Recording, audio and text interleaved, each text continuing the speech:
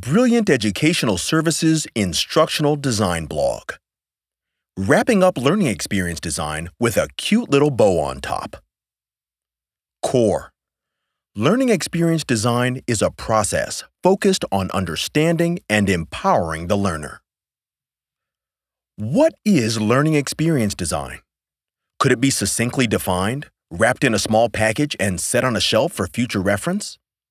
That's no simple task, because those three words encapsulate a colossal, multi-layered variety of skill sets, theories, and actions all rolled up into one idea. But peeling off the layers of that onion down to its core yields one elementary concept: a process. Learning experience design is a process. It is the process of bridging the gap between knowledge and performance. Does that process involve presenting information in the form of an online course, instructor-led training, handout, or other medium? Sure. Graphic design, audio production, creative writing, project management, needs analysis, prototyping – all vital aspects of the process. But those aspects exist to serve one individual: the learner. The process bridges the gaps between knowledge presentation, assimilation, and implementation for the learner. That's why learning experience design must first look deeply at the learner, understanding how they apply information, the environment in which they do so, circumstances that hinder them, their mindset when they are called upon to act, their motivation for action, leads to a process that designs relevant and meaningful experiences for the learner.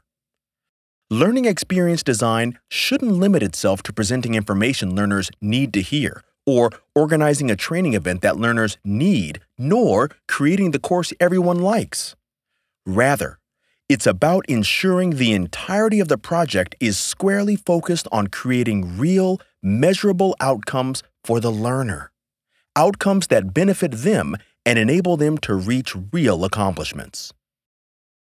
Acknowledging that learning experience design is a process implies that no one has all of the answers at the beginning, because it is a process of discovery. Needs analyses, environmental scans, research, conversations with learners, prototyping – these uncover real gaps and further the design of relevant solutions that empower learners to take actions that put those solutions into practice. So does that wrap everything up? Of course not. Learning experience design is much, much more. But ensuring the design process remains focused on serving the learner strikes at the core of creating learning experiences that get real results.